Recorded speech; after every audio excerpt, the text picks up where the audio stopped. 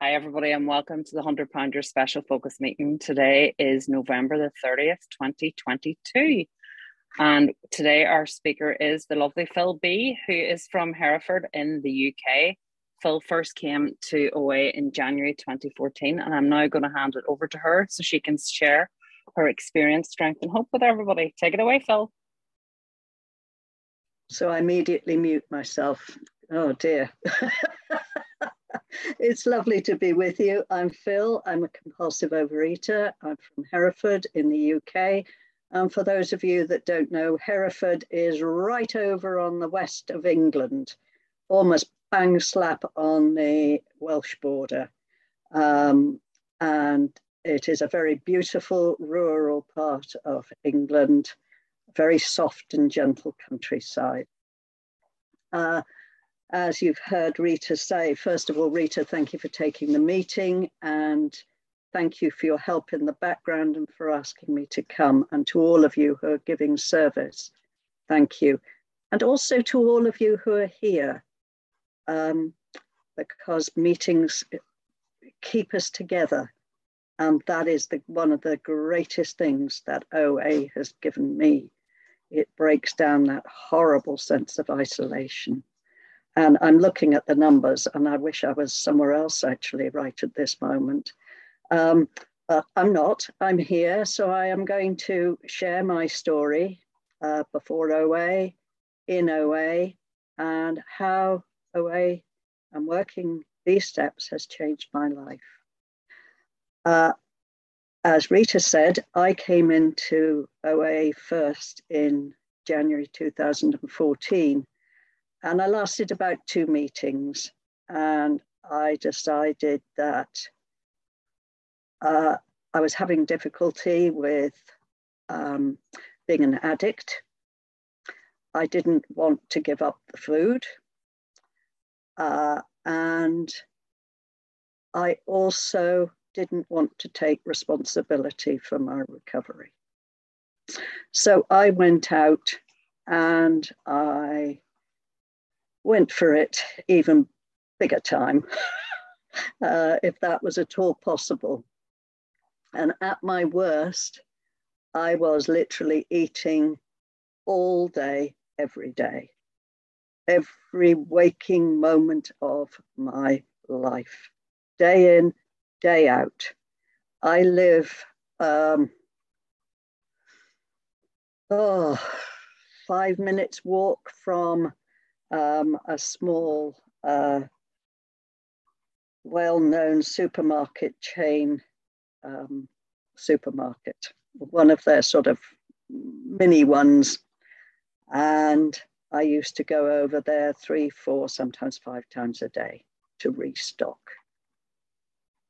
And it got so bad that a chap that works on one of the checkouts, just one morning a week on a Saturday, got to the point of saying, "Oh, you've come for your fix, have you?" And it didn't even register then just how bad I was. I just shut it out. That was how much food controlled my life. So I'm going to go right back to the beginning, because otherwise you won't understand why or how I got to that point. I was born into a family of mum and dad both being doctors. What people saw on the outside was the important thing, that we were the perfect family, perfect children, all succeeding, all going into professions. What went on behind closed doors was sheer and utter bloody hell. Excuse my language, it might deteriorate during the share, and I don't mean to upset anybody. My father was a man who was full of anger. Anger was his go-to reaction. My mother um, was emotionally shut down. They were not happy, they were not compatible, and I can see that with hindsight. I was the fourth of four children, and I was told I was an accident and I was the wrong gender. I had my two eldest siblings were sisters, and they were very close in age, and basically they brought me up. One was verbally very controlling, and the other was very physically controlling. My father, and then I had a brother who I thought was my friend, and we were a little bit closer in age. And I say I thought he was my friend because at the age of 7, he started sexually abusing me, emotionally abusing me, and my father physically abused me. So life was not a happy place. And I retreated into Phyll. I remember playing fuzzy felt, and it was a circus fuzzy felt in the days where circuses included animals being in cages. And I remember building the cages, but I didn't realize that although I was putting the animals in the cages, that I was actually those animals. And I started eating very early. I was stealing food. I was eating leftover scraps. I was forever in trouble for doing that and for telling lies that it wasn't me that had stolen the food. And I ate to numb what was going on in my family, and I ate as a substitute for love. But I couldn't actually enunciate what love was. And that is an ongoing journey, and I will get to that. So, you know, if I put a foot out wrong, I got either beaten by my father or maltreated by my sisters, either verbally or physically. I then had my brother on the side who swore me to secrecy that if I showed any emotion or told anybody what was going on, it would be an awful lot worse. If I had an opinion on something within the family, you know, about I loved nature, I loved conservation, even at an early age. If I expressed that, I was met with ridicule. So if I opened my mouth, I was wrong. If I sat quietly, oh, you're making a heck of a noise, Phyll, I was ridiculed then. So I couldn't win. So, you know, the baggage was there. It was a household of alcohol around, and I am an alcoholic as well. I'm in AA, I'm in ACA, I'm a shopaholic as well. Surprise, surprise, if I can do anything compulsively and addictively, I will. I've never taken drugs, and I only gamble if I am at a race course, and then I only take a few pounds with me, and I have my limit. And I don't take any other money because I daren't. I could be off onto either of those very quickly. And I know that. Alcohol was around, and my first memory of that is going around after a drinks party, going and drinking the dregs. And so, you know, the two were in fairly early on in my life. And basically, when I went to school, I was a boarder, and I would say at the tuck shop, "Oh, I'll pay you, tomorrow when I can get some money." And I didn't. And then I got myself in charge of the tuck shop. And well, I ate most of the tuck, didn't I? Deceitful, thieving, you name it. And my behaviors, even as a child, were crazy. I'd be sent off to do shopping, and I would eat raw sausages on the way home.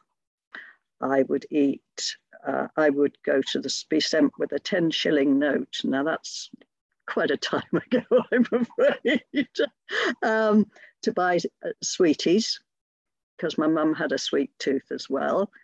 And I would eat a whole chunk on the way home and say that they'd gone up in price. I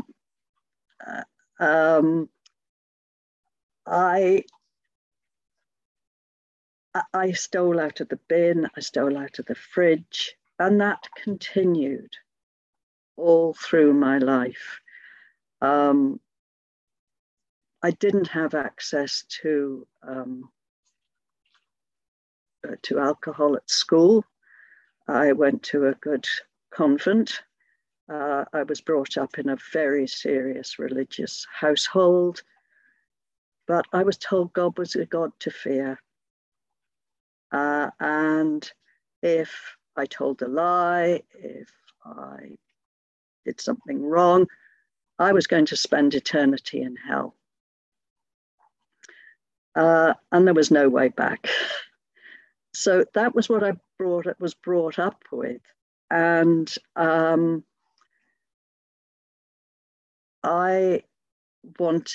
one good thing I did at school was sport. I loved sport. And I wanted to go into sport as my career, but that wasn't good enough. And I actually became a nurse. And I was told, A, what my career choice was to be, B, what hospitals I could apply to, which hospitals were good enough. So I had no choice. And I had no voice. I had been so swamped that I just was like a zombie. I was not academically any good.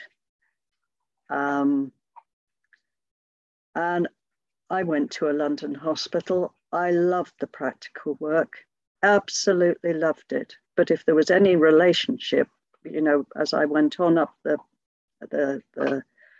career path and came into management side of it, I just didn't know how to cope. I had not a clue as to how to manage people because I really had no interaction at all. So I didn't do very well. I had very few boyfriends. I was just terrified of men. When I did jump through the hoops very, very quickly. And I actually very stupidly came back to where I'd been born. When my parents were still living, I went and lived back at home. And I went to the hospital where my father was working. And I did, in fact, meet my husband there. But the thing was, and I didn't know it then, I had walked straight back into the same scenario as my brother, of abuse, emotional and sexual. I thought he was full of fun, kicked the traces of the family. I thought, goody, here's a way out. And I really do see that now. I used that poor man to get out of my family. And he wasn't popular in my family, but I thought, oh, to hell with it. I'm still going to marry the man. But I knew it wasn't right in my heart.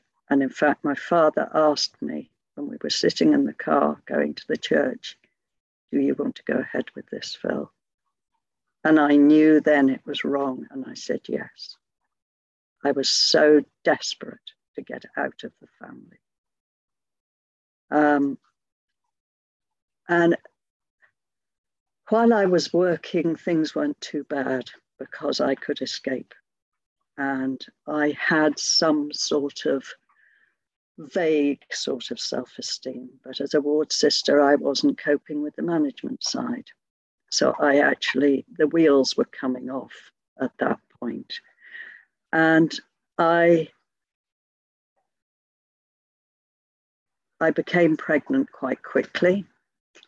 I have had 2 daughters. I hadn't a clue how to bring up my children. Not a clue. And I look at some of my friends around here who do have the program to work with, bring up their children, and the difference in the parenting style is just chalk and cheese. Absolutely chalk and cheese. I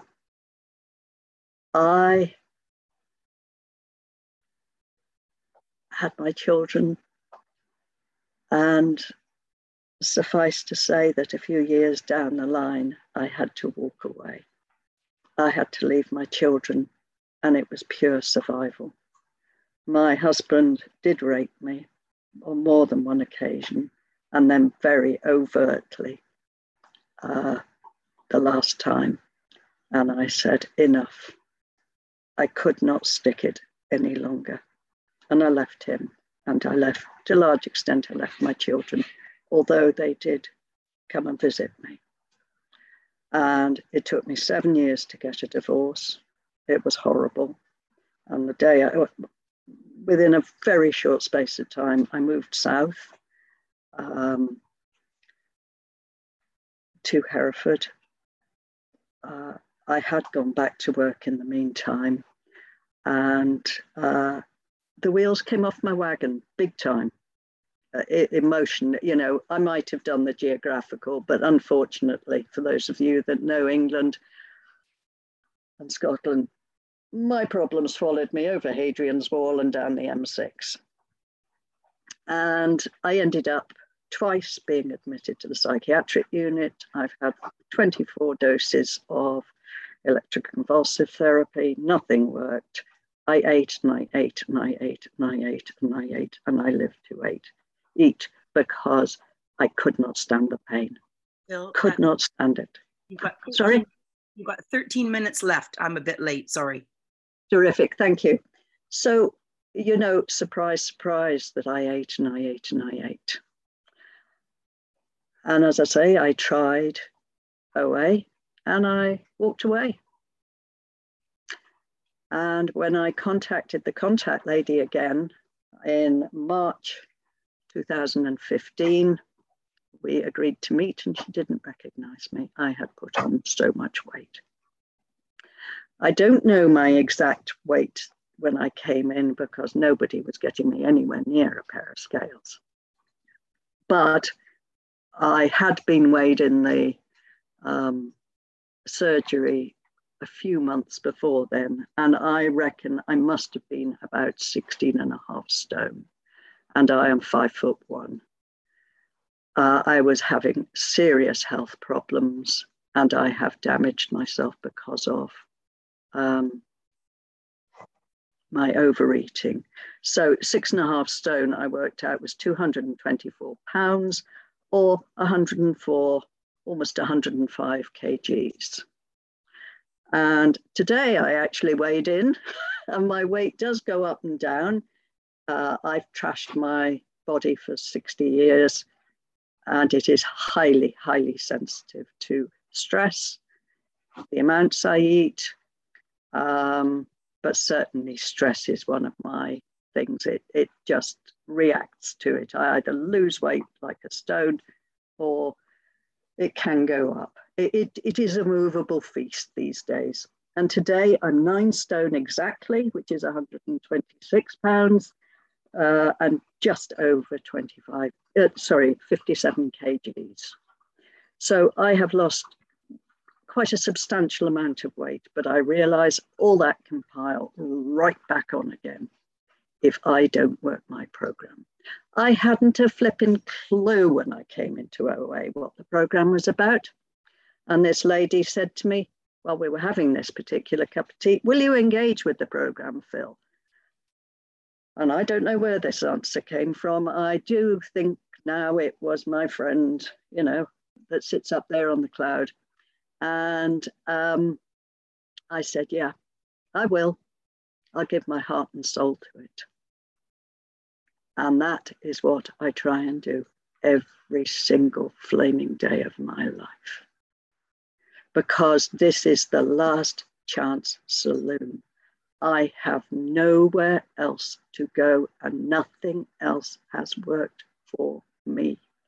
It not only has helped me to put the food down, it has helped me. Come on, up. Sorry, I'm being joined by my other compulsive overeater here. And I don't want to go back to where I have come from. The lady that I was speaking to has now become my sponsor. And she is a big book lady. I was taken through the steps using the big book. And in fact, using Laurie C's way of the big book. But I was expected to get my tiny little nose into this fabulous book. Excuse my pink cover. And I have no doubt now that this book is divinely written. It has come from the spirit of the universe. I have no doubt about it. And I'll tell you for why. When I am really working my program properly and I am in serious contact with my higher power, it sings and dances to me. When I am not, it is gobbledygook and it is as dry as a flipping bone. And it tells me exactly what I have to do. And the day I bought this big book, I was at a OA convention and this lady was with me. And she said, you've got to write in this. She said, can I write in your book, Phyll? I said, no, you can't write in my book. Books are precious. You can't possibly. She said, but it's a textbook. I said, what? And if you look, the beginning of the second paragraph of the preface, it says this is our basic text. And she wrote in my book at the beginning of how it works, a journey of 1,000 miles starts with the first step. And I love that. She did sign it. She dated it for me. And when I feel I'm losing my way, I go to that. And I love it. And she said, I'm telling you, you're not to keep it in pristine condition. You are to scribble in it. You are to write in it. You are to underline in it. And well, I got going that day, didn't I? In that convention. And I have never stopped scribbling in it and underlining. And I think I most probably end up with the whole text being scribbled in and underlined, but I don't mind. I actually run on 2 copies. One is my textbook, and the other one, when I just want to be quiet with God, I take it away and I just read it quietly with God. And when I really want to work at it, I want to engage brain, then I get my scribble copy out. And I find that works for me. I always take God with me into my big book anyway. So, but if I want a quiet time. And the other thing she told me was to buy a dictionary. And any word, look it up, see where it fits in. And I find that the definitions of words or the understanding of words changes as the years go on. And this was written in 1930s.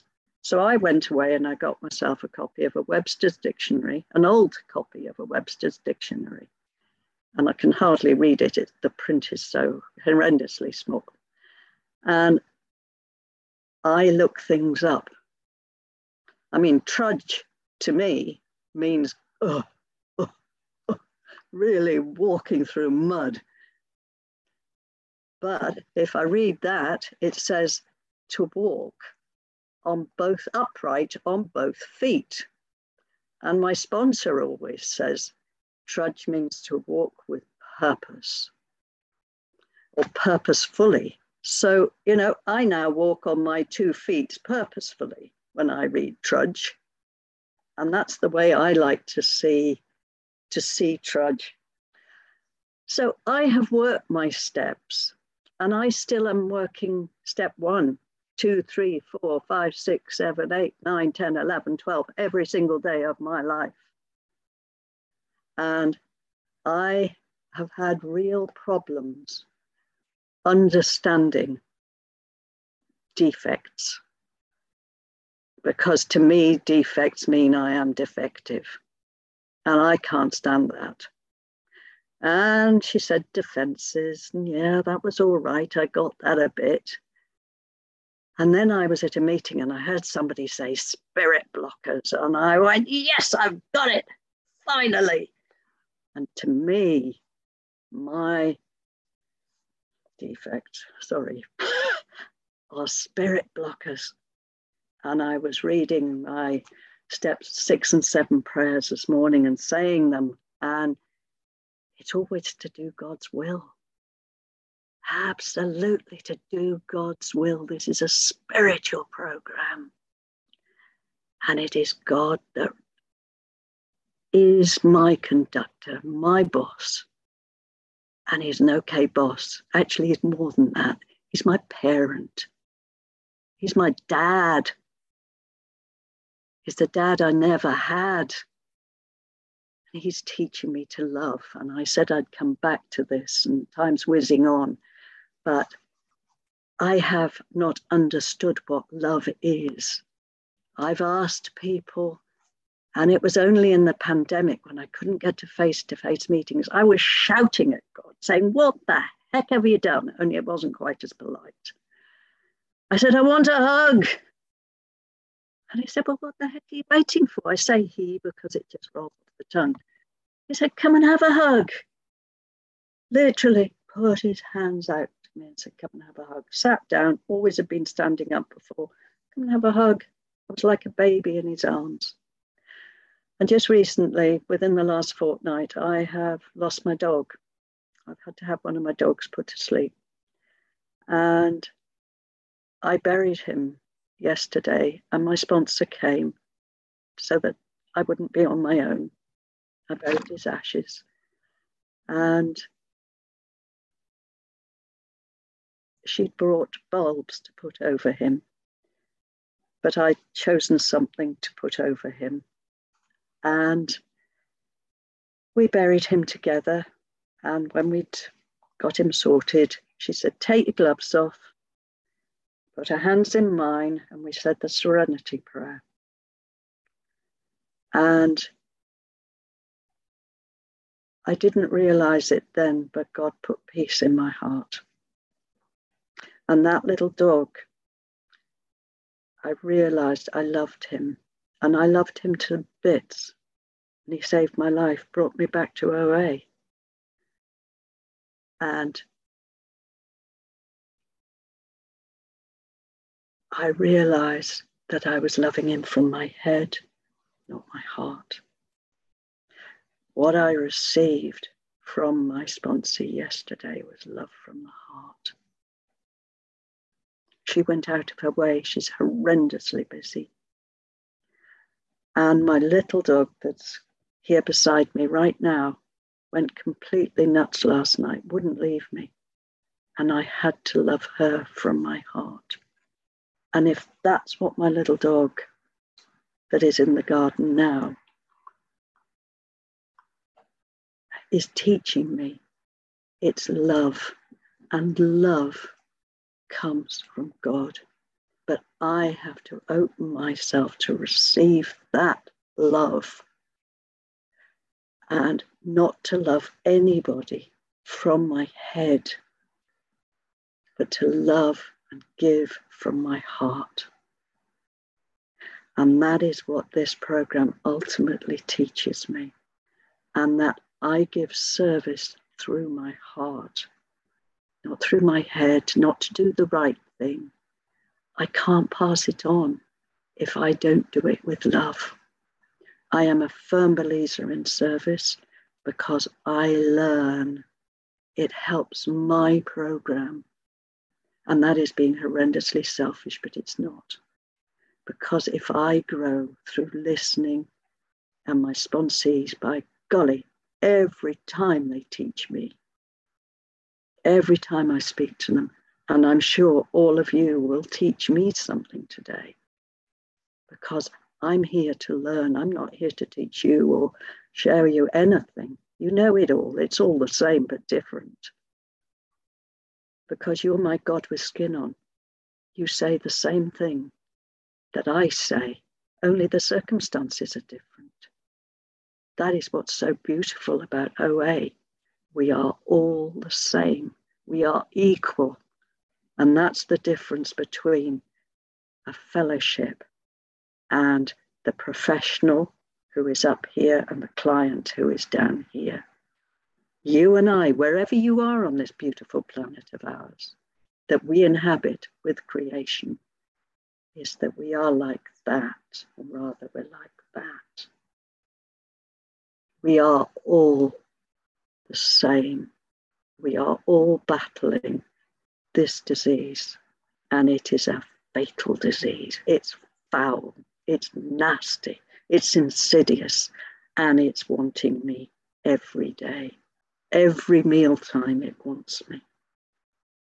It wants to take me back to that hell. Well, it's got a bloody great fight on its hands, I tell you, because I want this. And I came into OA just about dead. There was no color in my life whatsoever. It was black and it was filthy and it was dirty. Now, life is glorious technicolor, you know, as in the film.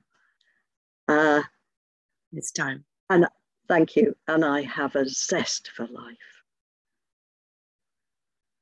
And I am able to do things because I work this program. I am actually in the process of packing up my house to move to Australia.